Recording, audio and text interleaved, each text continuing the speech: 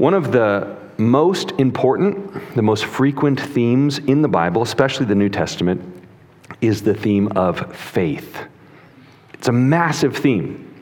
The Greek word for faith shows up 244 times in the New Testament alone, which is a lot. That's a lot of using one word. Massive theme. And faith is connected to so many other important themes in the Bible, so many aspects of the Christian life. Let me just give you a quick survey of this. This is not even close to exhaustive. Just a few examples. Romans 14, Paul tells us that you need faith in order to obey.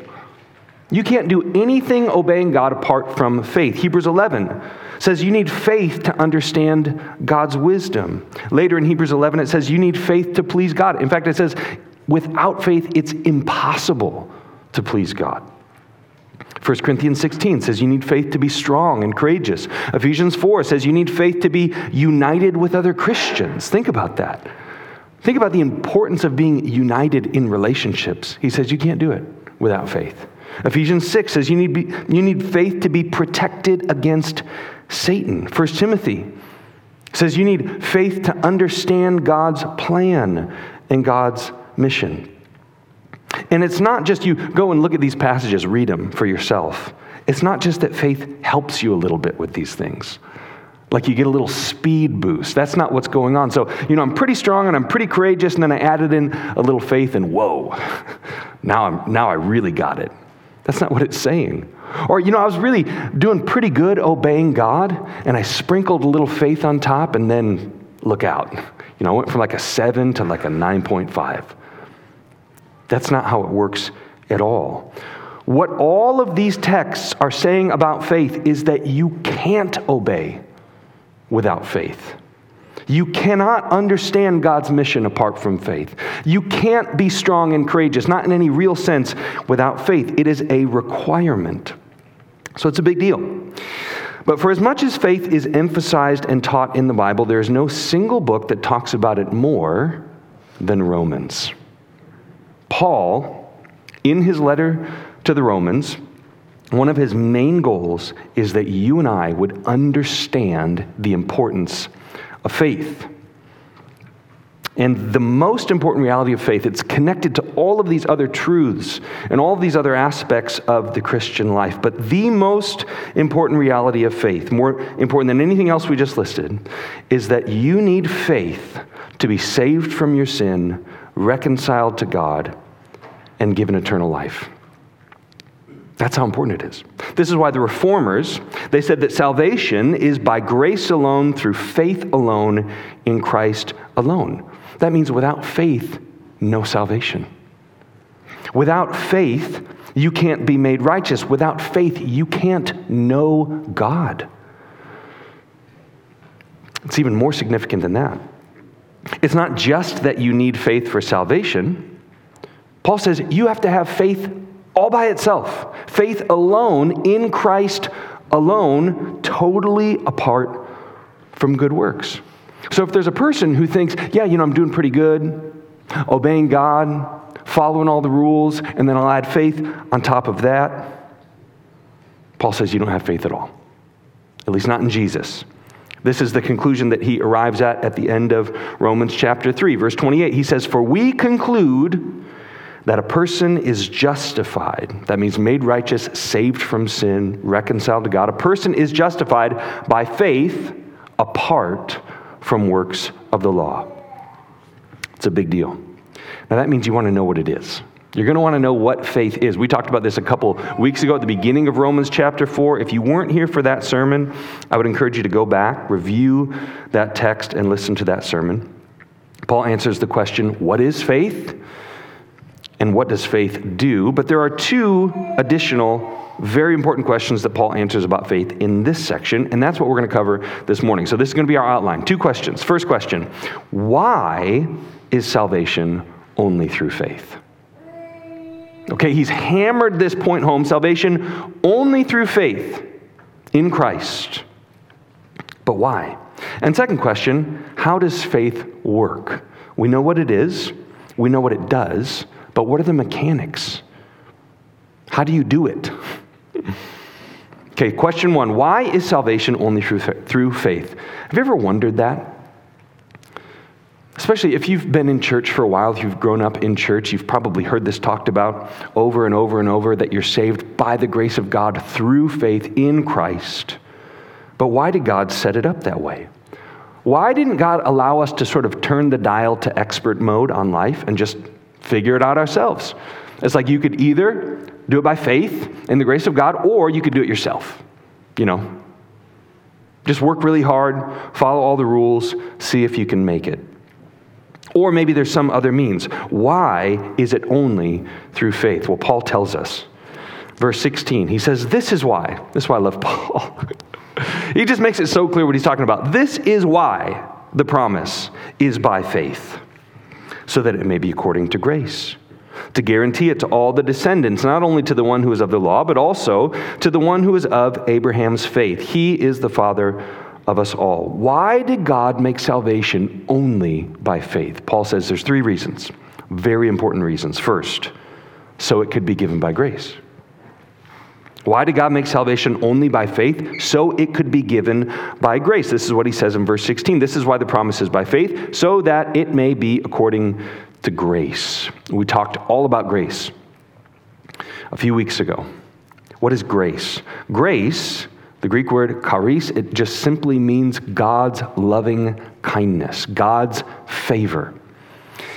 And in the context of the New Testament, almost always when the authors talk about grace, they're talking about God's loving kindness given to you as a free gift. That's what it is. It is God's favor offered to you as a free gift. Now, what's the gift? The gift is the righteousness of Jesus. That's what it is. He says, here you go. It's the righteousness of Jesus. In order to have a relationship with God, in order to be with God in heaven forever, you need righteousness. This is Paul's point in the first 3 chapters of Romans. The problem is you don't have it.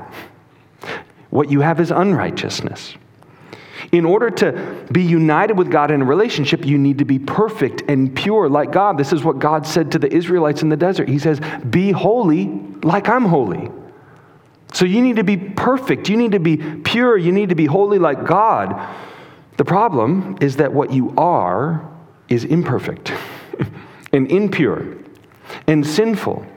And so God's gift to you, God's solution for this problem, is his righteousness.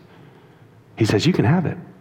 You can have my righteousness. And the way God makes the unrighteous person righteous is through substitution. His own perfect, righteous Son, Jesus, took your sin and was punished on the cross, even though he was innocent.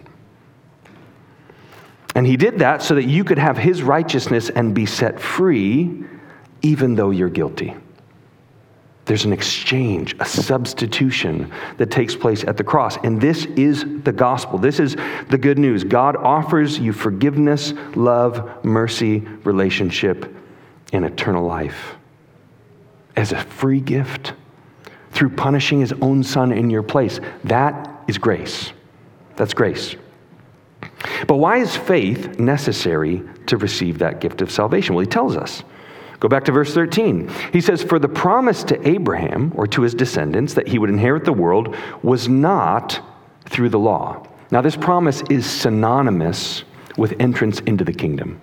The promise to Abraham, he's already sort of laid this out. He's going to get into it more. It's synonymous with becoming a Christian, being saved, given the righteousness of God, reconciled to God. So the promise to Abraham, or to his descendants, that he would inherit the world was not through the law, not through the rules, not through the rituals, but through the righteousness that comes by faith. If those who are of the law are heirs, faith is made empty and the promise nullified, because the law produces wrath. In other words, if salvation wasn't by faith, you could never have it. Wouldn't be available. Wouldn't be on the menu. It would be utterly unattainable. So the promise Paul is referring to is the promise that Abraham was going to have descendants who would outnumber the stars. This is what God tells Abraham in Genesis chapter 15. And Paul's already made it clear this is not primarily about genetic descent. This is not a literal genealogy. It's not about coming from Abraham's bloodline. It's about knowing God. It's about being a part of the people of God. That's what makes you an heir.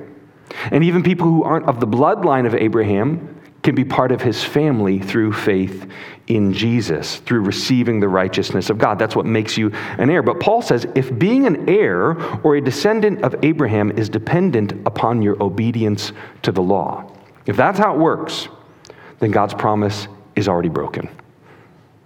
His promise can't be fulfilled because it would depend on you. And God doesn't make promises that depend on you. When God makes a promise, he makes it based on his character and his will and his power and his plan. But if it depends on you and your character and your power and your will, then it's over before it even starts. Because nobody can perfectly obey the law. Nobody can even come close. Not even close. And Paul, then he makes this statement that's really helpful. He says the law, it doesn't produce righteousness. That's not what it does. It only makes you guilty.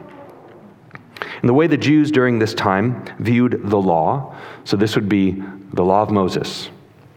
The Old Testament, particularly the first 5 books, and particularly the books of Leviticus, Numbers, and Deuteronomy. And they looked at all of the rules, all the commands in the law, and they saw that like a ladder. It's like a ladder. I was on a ladder yesterday. We were taking down the Christmas trees on top of the vestibule. The way a ladder works, very simple, very straightforward, very intuitive. There's a rung. You step on the rung, you go up. Okay, there's another one. Step on that one, you go up. Kind of like stairs. This is the way they viewed the law. It's like a ladder that you can climb to get to heaven.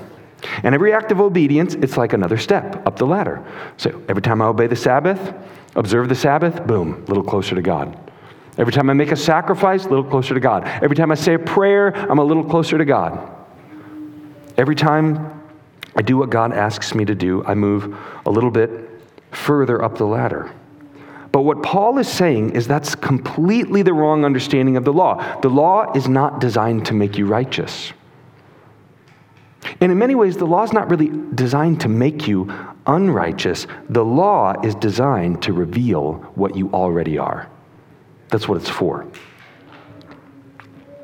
It's kind of like those markers. Have you ever gone into Casey's or Quick Trip?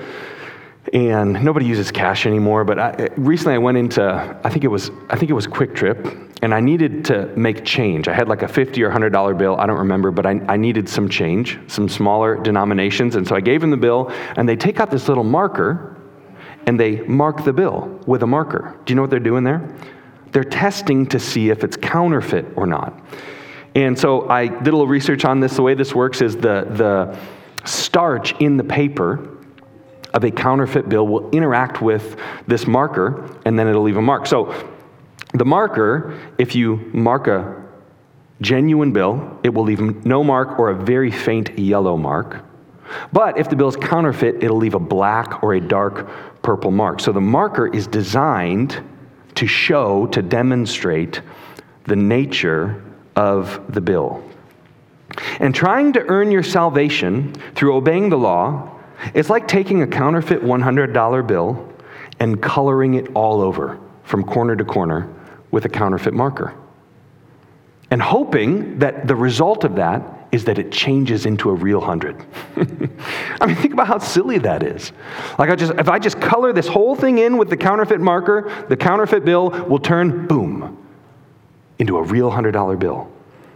That's craziness. The more you color the counterfeit bill, the more obvious it is that it's not real.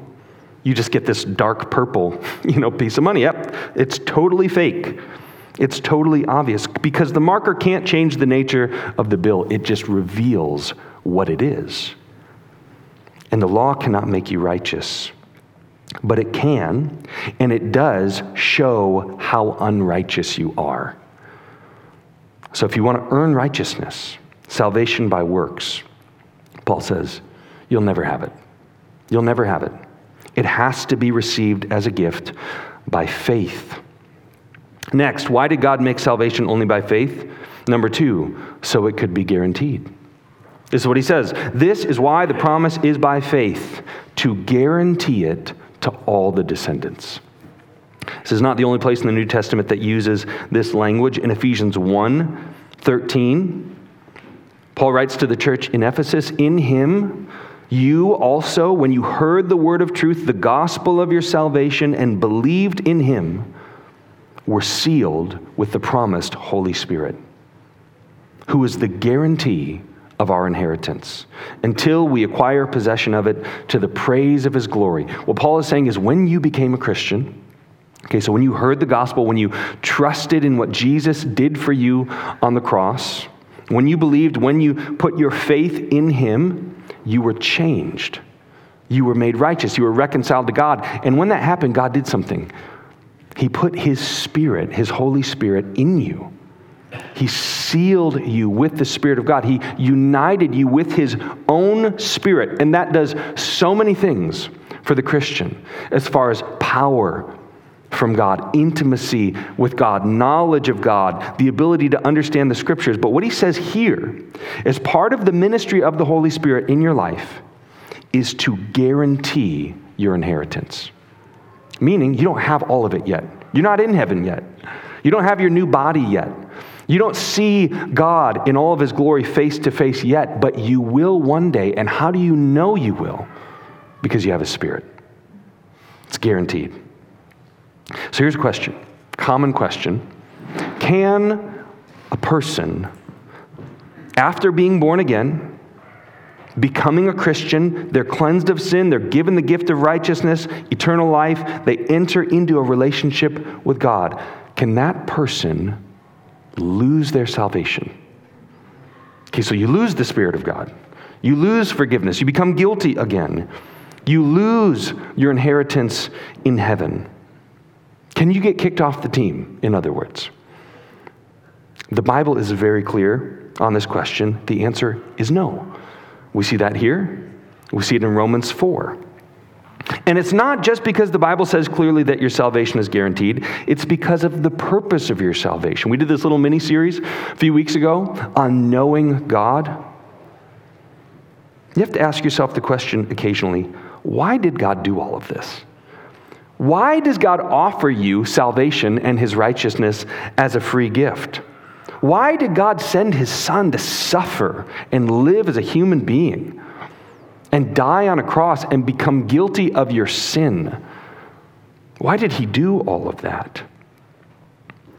Is it just so you can go to heaven when you die?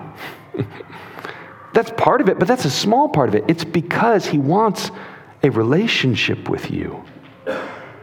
He wants you to know him. This is why you exist. You exist to know God. You exist to enjoy God. You exist to glorify God forever. The Bible says God wants you to know him like a son knows his father. That's incredible. God wants you to know him like a wife knows her husband. God wants you to know him like a sheep knows its shepherd. And these images are all over the Scriptures. And what they are images of is love and trust and intimacy and security. That's what God is after with you. It's an intimate, joy-filled relationship. Now, in order for that relationship to exist, there are two necessary ingredients, and these are universal. So if you're going to have a healthy, intimate relationship with anybody, God or any person, you have to have these two ingredients. There's probably more necessary ingredients, but these two are a minimum requirement. What are the two requirements for healthy, intimate relationships? First, you must be fully known. You must be fully known. This is the essence of intimacy. I know you, you know me. Mind, heart, soul, inside and out. And the more we know, the closer we become. This is the way intimacy works. So we want to know each other's values and priorities and likes and dislikes. We want to know each other's fears and hopes and dreams. You're going to want to know my stories, my memories, my experiences, both of joy and of pain, both of fondness and of regret. You're going to want to know my strengths, my accomplishes, but also my weaknesses and my failures. You got to have all of it, the whole package. And you guys know this. If you hide from someone, if you lie to someone, if you're fake with someone so that they don't fully know you, then you're not going to feel close with them. And they won't feel close with you. So that's obvious. You must be fully known if you want to have a healthy, intimate relationship. But there's a second ingredient that has to accompany being fully known, which is you must be fully accepted. You must be fully known, and you must be fully accepted. Now, let me be clear. I don't mean accepted in the sense that someone has to be okay with the things that you say or do or attitudes you have that are morally wrong. That's not what I mean. Or that are personally hurtful to them. What I mean by accepted is the posture in a relationship that I'm not going anywhere. I'm going to love you no matter what. I am so committed to this relationship that even if you sin against me, even if you do terrible things, say terrible things, I'm not going anywhere. I'll still love you. Even if it's really ugly. Even if it's really bad. That's what I mean by accepted. I accept all the parts of you, the strengths and the weaknesses, the good things and the bad things. And this is why sin breaks relationships. I think maybe the worst part about sin is that it breaks relationships. The reason your relationship with God is broken in the first place is because of sin. That's why. And the reason sin breaks relationships is that sin actually makes you unacceptable. That's what it does. So you want to have a relationship with someone, you need to be fully known, fully accepted, but the problem is sin makes you unacceptable. You remember the first thing that Adam and Eve did in the garden after they sinned for the first time? Genesis chapter 3, what did they do? The first thing they did is they covered themselves. And then they hid. They covered themselves, and then they hid. Now, why would they do that? Was it because they were cold in the Garden of Eden? Nope. Perfect climate, perfect humidity levels, no UV rays. I mean, there's no sunburn. There's no elements. It wasn't because they were cold. Was it because they didn't like the way their bodies looked? That's the reason I put, that's why most of us put clothes on. No, they had utterly perfect bodies. They were the most physically perfect human beings who ever lived. There's no shame about what they look like physically, and there's no other people to see them anyway. It's not why they covered themselves. It's not why they hid. The reason is because of shame.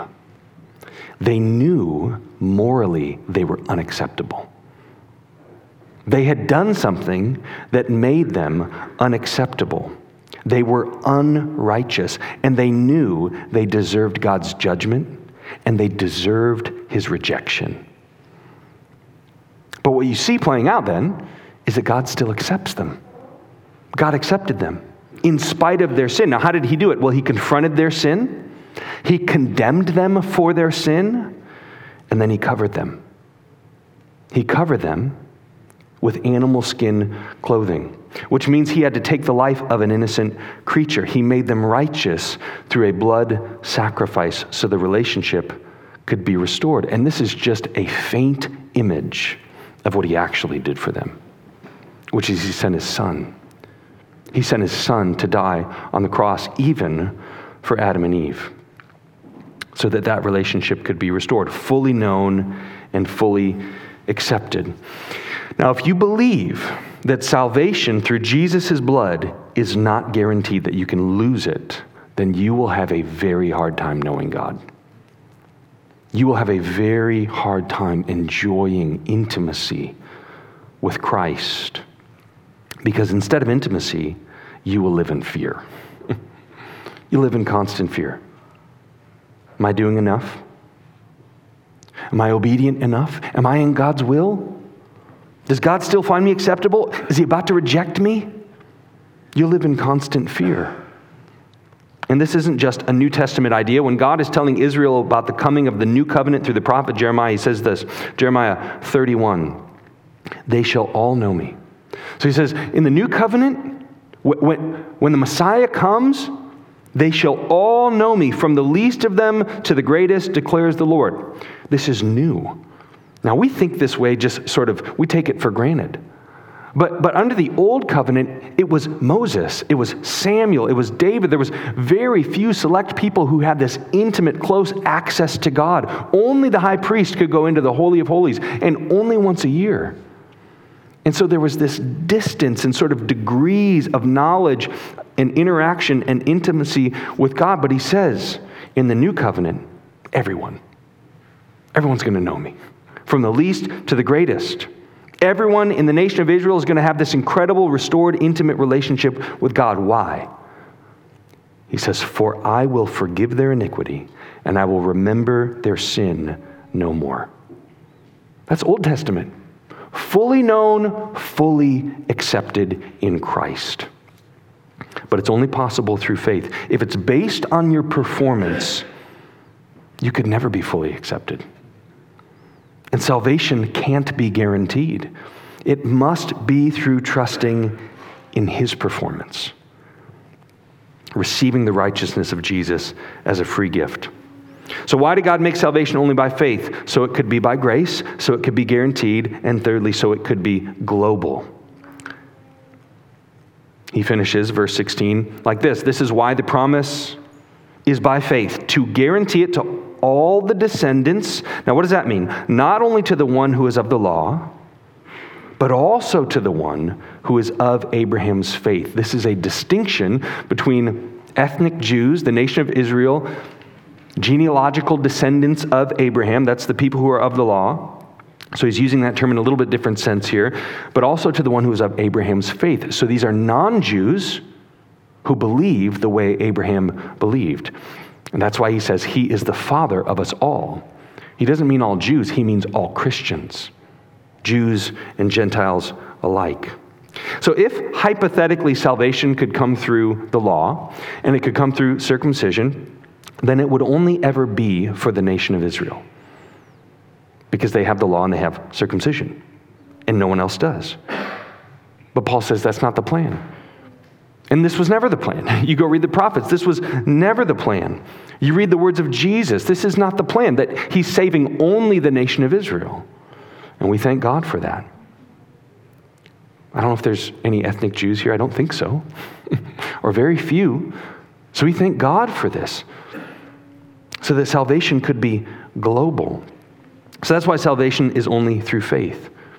And Paul says, talking about Abraham, he is the father of us all, which means that all Christians everywhere for all time hold this one thing in common. So it doesn't matter what your gender is, doesn't matter what your age is, doesn't matter what your socioeconomic status is, doesn't matter your ethnicity, your nationality, what language you speak, what time in history you live. All Christians hold this in common.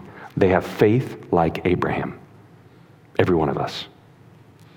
Which leads to the next question Paul answers. Okay, how does faith work? How does this work?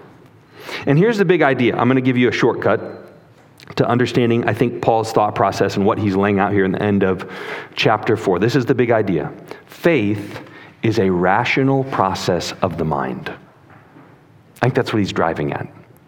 How does it work? Faith is a rational process of the mind. John Stott says this in his commentary on Romans. He says, faith is not burying our heads in the sand and screwing ourselves up to believe what we know is not true, or even whistling in the dark to keep our spirits up. On the contrary, faith is a reasoning trust. I love that. Very simple. Faith is a reasoning trust. And then he adds this, there can be no believing without thinking. There can be no believing without thinking. And this is exactly what Paul intends to show us through the example of Abraham. We're going to use this section to frame our application. So here it is. Faith is a rational process of the mind. But then what is that process? Look at Abraham, verse 18. He believed, hoping against hope, so that he became the father of many nations, according to what had been spoken. So will your descendants B, step one in the process of faith, know the promises of God. This is step one. Seems simple. Know the promises of God. The example Paul gives us is that Abraham believed that God was going to give him a son through his wife, Sarah. Now, why did he believe that? Especially when you consider the circumstances. They're old. They've been married 70 years, 60 years, maybe 50 years when God first comes to Abraham in Genesis chapter 12. So they're old and they're past childbearing age, and they've never been able to conceive. And yet Abraham believes that God is going to give them a son. Why does he believe that? It's very simple. Because God told him he was going to. It's not wishful thinking. God initiated, and God said, Abraham, you're going to have a son. You're going to have a son, and it's not going to be through your servant. It's going to be through your wife, Sarah. So the idea is you can't believe what you don't know. You can't trust what you don't know. If faith is a thought process, that means it requires data. It requires information to think about. You need to know what you can expect from God if you're going to trust him. And so many Christians have no idea. They don't know. I don't know what I can expect from God. Or they have severely perverted ideas of what they can expect from God. They have all kinds of misaligned expectation based on lack of knowledge of his promises. And when that happens, if that is the situation you are in, you will be extremely disappointed. You're going to be extremely disappointed, and your faith will be crushed. Or the other possibility, which is probably even worse, is you will develop false ideas about God when those expectations are met, even though they're not being met by God. So an example of this, there's millions of people around the world right now who would proclaim the same gospel that we would. In essence, they would say salvation is by grace alone, through faith alone, Christ alone. But then they have all of these expectations that the purpose of the Christian life, what you can expect from God, is he wants to make you incredibly wealthy. And he wants to make sure that you're never in physical pain. You're always totally healthy and prosperous and living your best life right now, heaven on earth. But Jesus says, if you want to follow me, you have to take up your cross and die. How does that square?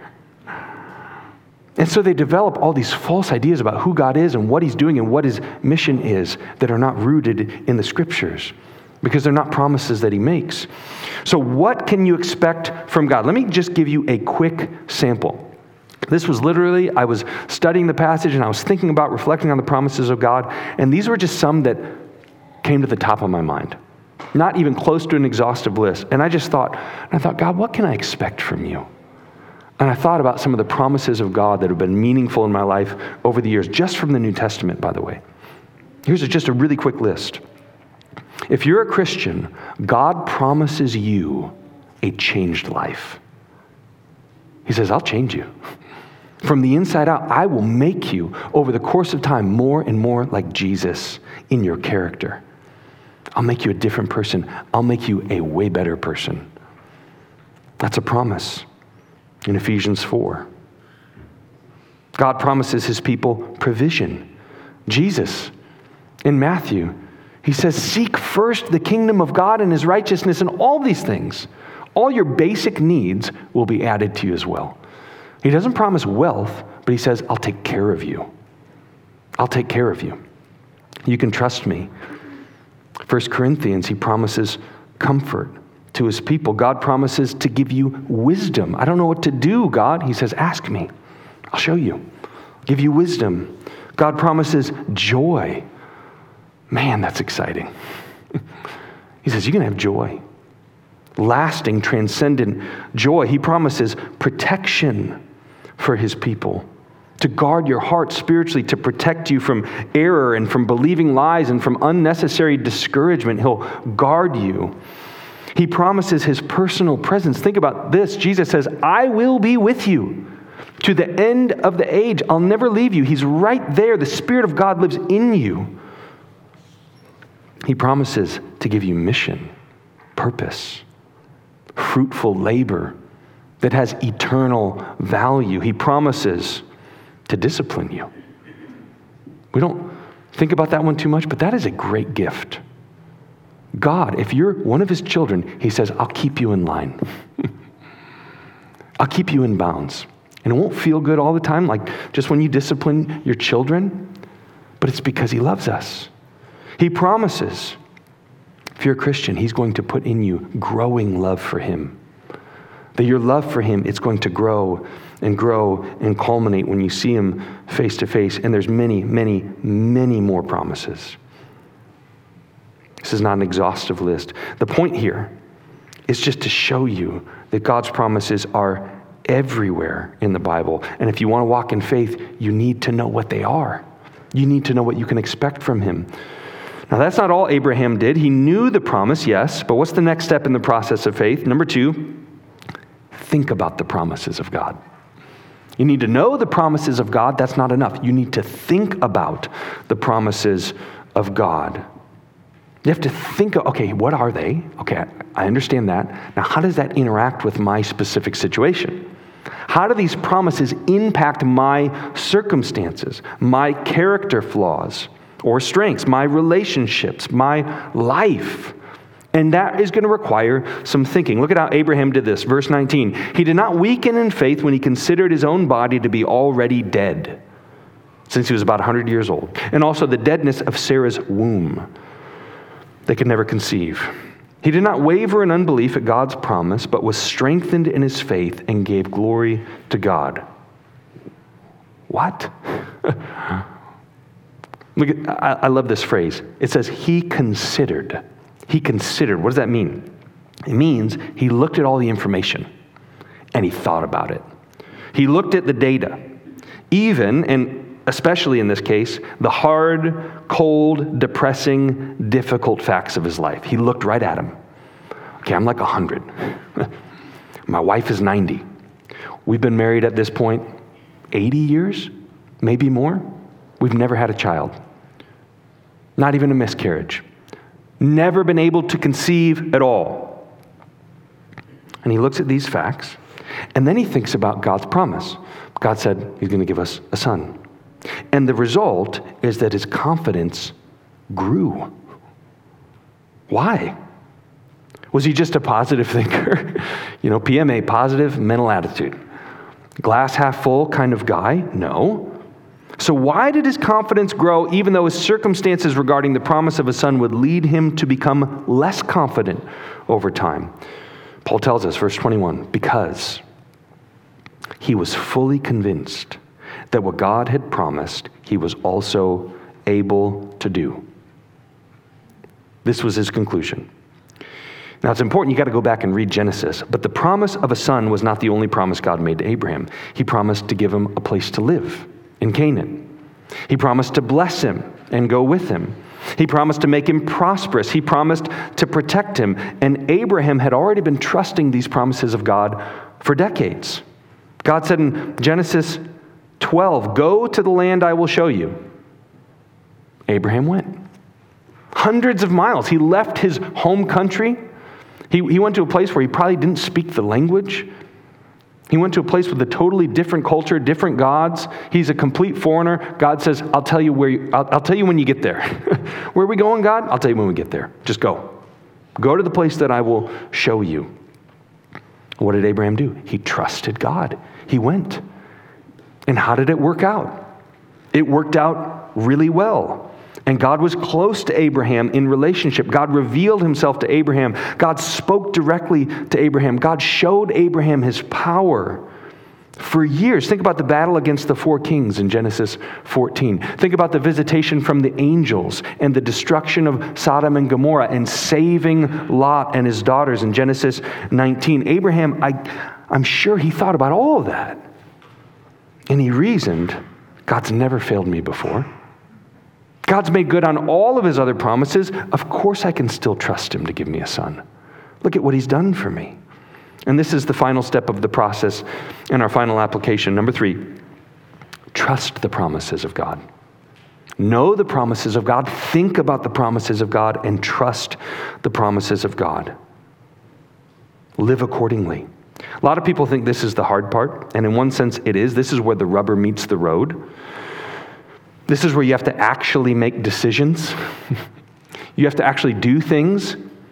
They're oftentimes risky, costly, they're scary, but I actually don't think this is the hardest part. All the hard work is done in steps 1 and 2, in my opinion. And then the action, the trust, it is the natural byproduct. Action consistent with faith. And just like Abraham, it actually gets easier over time to obey God. It says that he was strengthened in his faith. It becomes more natural over time as you see God come through over and over and over, year after year, time after time. You're strengthened in your faith. Your trust for God grows. And it's not just because of God's promises being true, but it's because you will discover more and more the reality of who he is. Of who he is.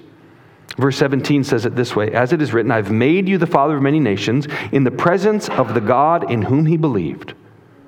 Now, how does he describe him?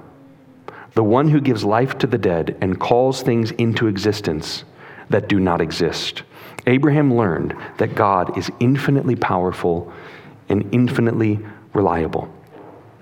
Every person, no matter who you are, everyone lives according to promises. All the time. You can't not. You just think about when you go to the grocery store to pick up whatever, loaf of bread, and you're wondering, is this bread gluten-free? Does this use enriched wheat flour or regular wheat flour? And you look at the ingredients on the bread, and it has all the information. Here's what's in it. There's like 1,500 ingredients. Someone is making you a promise. And you're going to either accept it in faith, I believe that what's in the bread is what it actually says, or you're going to not believe it. No matter who you are, you live according to promises all the time. And so your flesh makes you promises. Your natural desires make you promises. Eat that second piece of cheesecake. It's going to be amazing. That's a promise. Have you ever eaten a second piece of cheesecake? Your flesh lies to you, okay? It's not going to feel good. Other people make you promises. Our culture makes you promises. Satan makes you promises. Did you know that? Genesis 3. You'll not surely die. God knows that your eyes will be opened and you'll become like him. Everyone lives according to promises. And all of those promises go back to a person. This is the way promises work. They go back to a person. One commentator said it like this: whether people keep their promises or not depends not only on their power, but also on their will to do so. To put it another way, behind all promises lies the character of the person who makes them. You only have 5 options as far as I can tell. You can trust yourself. It's a bad strategy, okay? Your flesh. You can trust other people. You can trust the world, the culture. You can trust the devil. Or you can trust God. And only one of those 5 options, only one is infinitely powerful, infinitely reliable, and infinitely good. Paul says the person who trusts God, God will make that person righteous. Verse 23, now it was credited to him, was not written for Abraham alone, but also for us. It will be credited to us who believe in him who raised Jesus our Lord from the dead. He was delivered up for our trespasses and raised for our justification. Let's pray. Father, thank you for the gift of faith. God, that you've given us, just the fact that you've given us rational minds. And we can look at information and we can reason through it. And God, we're not saying that we can reason our way to you. God, even faith is a gift. Even the information, the fact that we know the gospel, that we've heard the name of Jesus is a gracious gift. But Lord, I pray that we wouldn't squander it. We wouldn't squander the faith that you've given us. Help us to cultivate it. Help us to strengthen it. God, help us to think about your promises all the time, to dwell on them and apply them to our lives and live accordingly. God, thank you that when we do that, you are utterly reliable. You can do and you will do exactly what you say every time. We thank you for that in Jesus' name. Amen.